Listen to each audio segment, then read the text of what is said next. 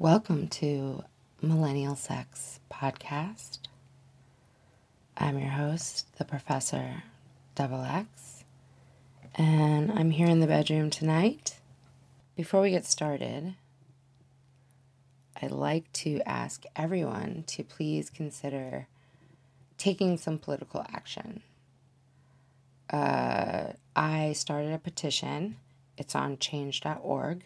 You can also find it on millennialsex.org. And this petition is basically to call on Congress to enact and expand the Me Too Act.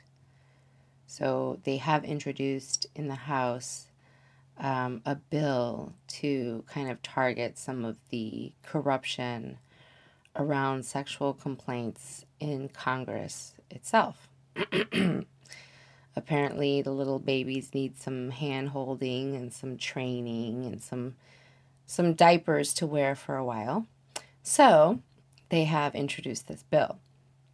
But I think that the fact that they've only introduced a bill about Congress in a nationwide inflammatory scandal that's terribly pervasive, I think it really just demonstrates how ineffective and lethargic and bloated our Congresses, that they need provisions and trainings and things like that, and then ignore the rest of the nation and the fact that this is a nationwide problem. So I'm calling on everyone to please sign my petition just to raise the issue and say, hey, this is a nationwide problem, because it's not just that the complaints are ignored. I think part of the problem is that the punishments are too little or too much. We really need a review of how we're handling this so that we can curb it. For example, Brock Turner. Brock Turner was drunk at a party and he had sex with an unconscious girl, or he tried to. Now, should he be in prison for 5-10 years and be on the sex offender list for life? I'm not sure. I personally don't think so, because I've done stupid things when I was young, although they didn't involve raping people. But still, I think everyone deserves a second chance within reason. Now, does he deserve the kind of second chance that he got? A few days in jail and then he's free to file new lawsuits to try to appeal the case and not take responsibility for it. So there's so many problems. We have a justice system that allows perpetrators and allows violators and allows thieves and rapists and whoever has the most money to not take responsibility for their actions. So this is problematic, but even if you feel like you're not important and your voice isn't heard, I would hear your voice. It would be tremendously helpful to me if you would sign this petition, no matter where you're located, because it also demonstrates that I can get a petition signed, and I want that too. All right, so I want to be able to garner the voice of the people. We push back and show that we're paying attention. You know, it's so interesting. When I went to work in France, I went to work and I went right after college. So I did this French work exchange after college. And I remember this kid asked me who I was voting for in the United States. And I was just so shocked that some little kid would actually be interested in my vote, and he really was, and they all were.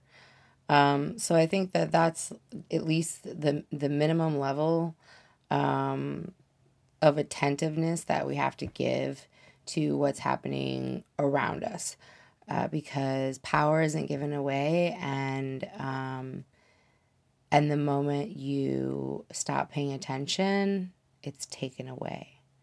So please, everybody go on, sign my petition to extend the Me Too Act passed just Congress. Let's have some better sex legislation. Let's make rules like if you report a sexual crime, somebody has to follow up on it and investigate it.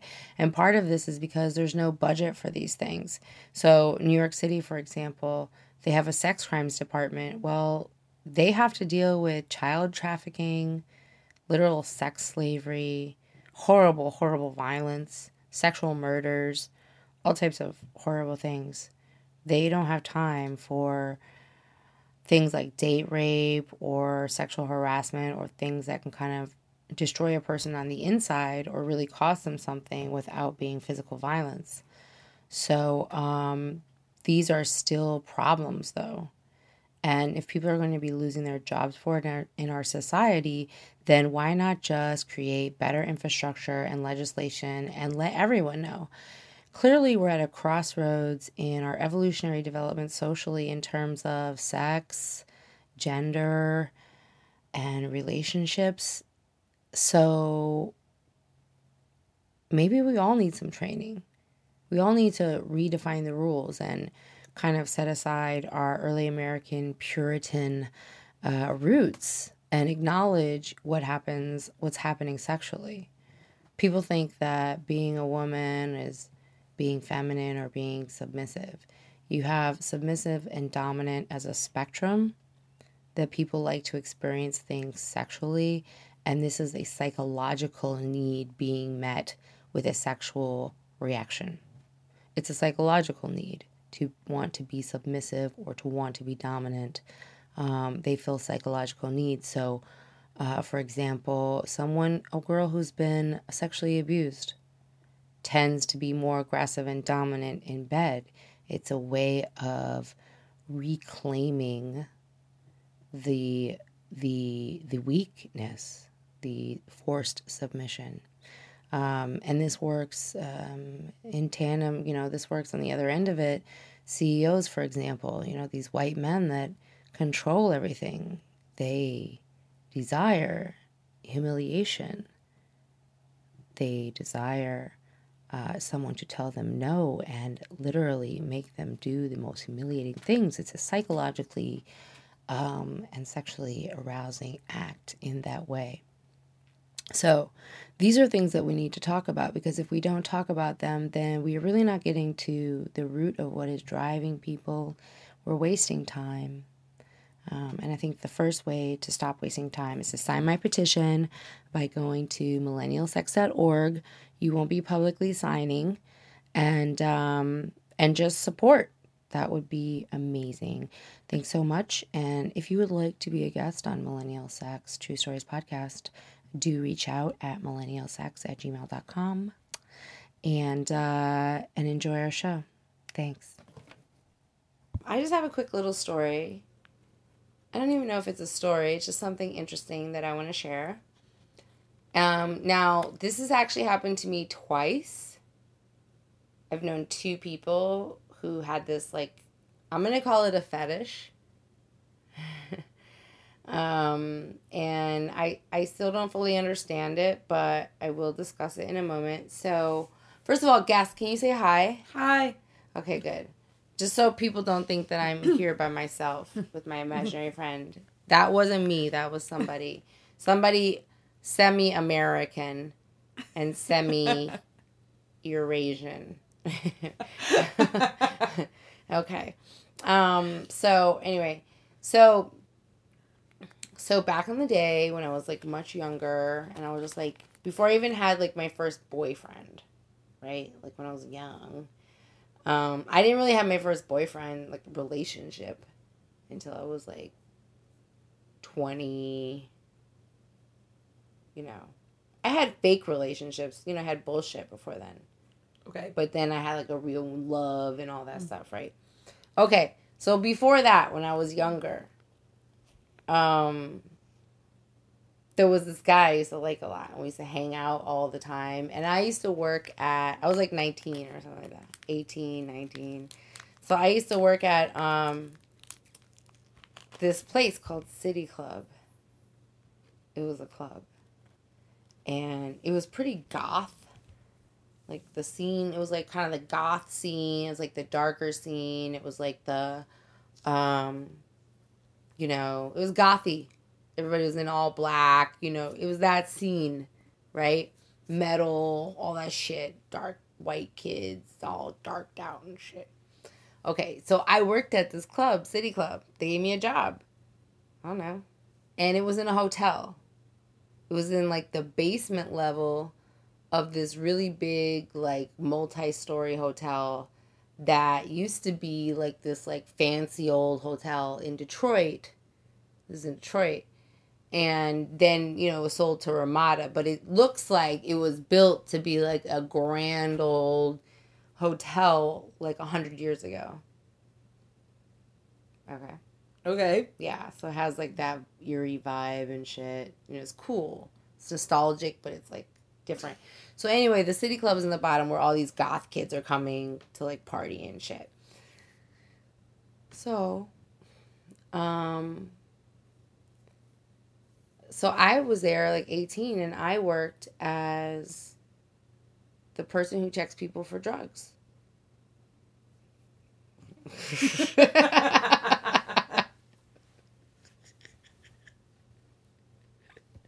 Exactly.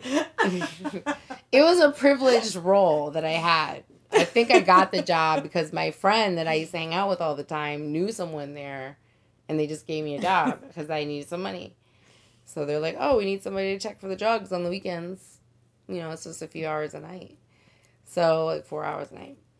So anyway, so I would search people for drugs, confiscate any drugs that they brought into the club.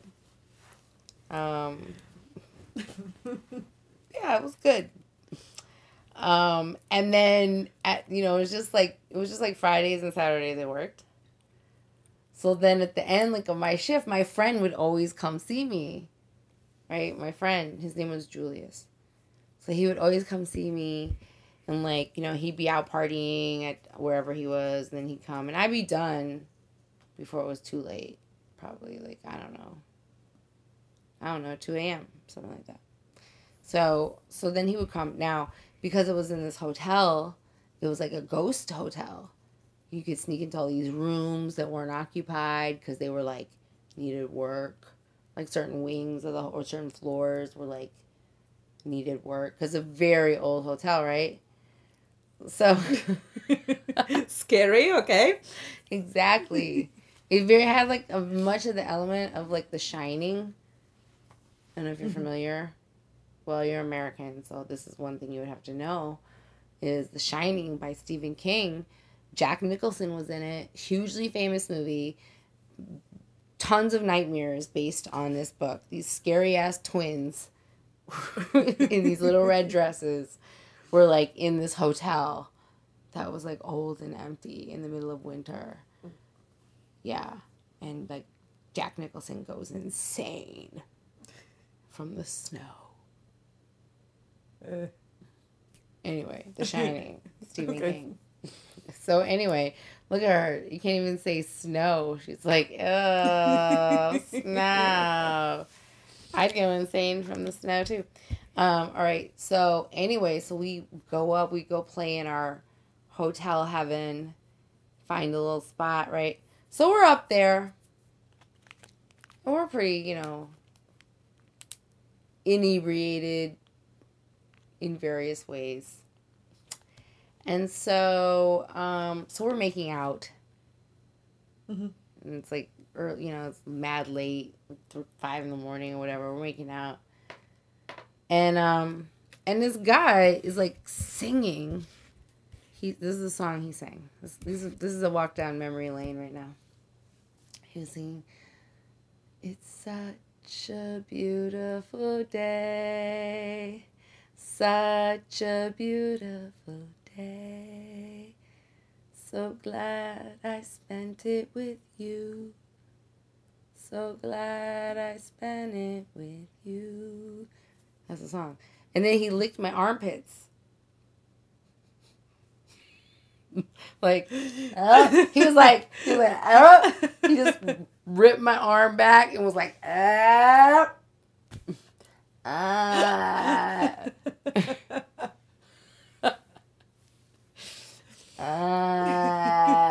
And he was like just licking my armpits, like, and not like a lick, you know, what do you call it? Like all the way. Like a tongue blanket on my armpits. And, you know, it's like 5 a.m. I'm not my freshest right now. When I was like 18, I really didn't shave my armpits that often, so I would always have stubble. Now it's either all or nothing. I'm like, either have hair or I have none. There's no that in between shit. But it was definitely like the 5 o'clock shadow happening at 5 a.m. on the armpit. It was the 5 a.m. armpit. Mm-hmm. So anyway, he was licking that motherfucker. And it smelled my armpit. And I was kind of like, a little weirded out. Like, this guy's licking my armpit. Like, and he's singing at the same time. He really enjoys this. Right? And, I mean, I like the guy, so I just let him lick it. But I was like, this is weird. This guy's a weirdo. He's so happy licking my smelly armpit. It's like a fetish. It's kinky. But, yeah, I wasn't that into it. I'm not going to lie. Like, that's one that I don't need to do again in the future. But interesting. And as I said, that's not the first guy who did that. Oh. Yeah.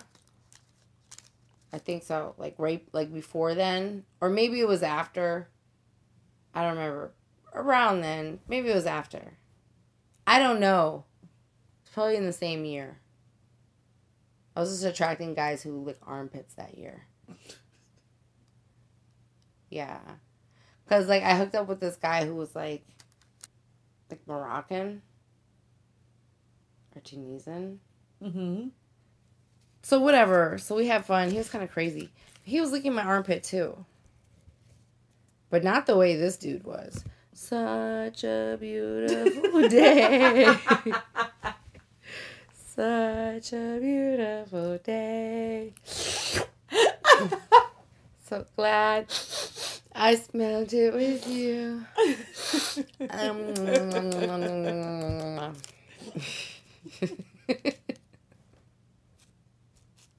Anyway. This is super weird. Yeah, well, it's a weird little fetish.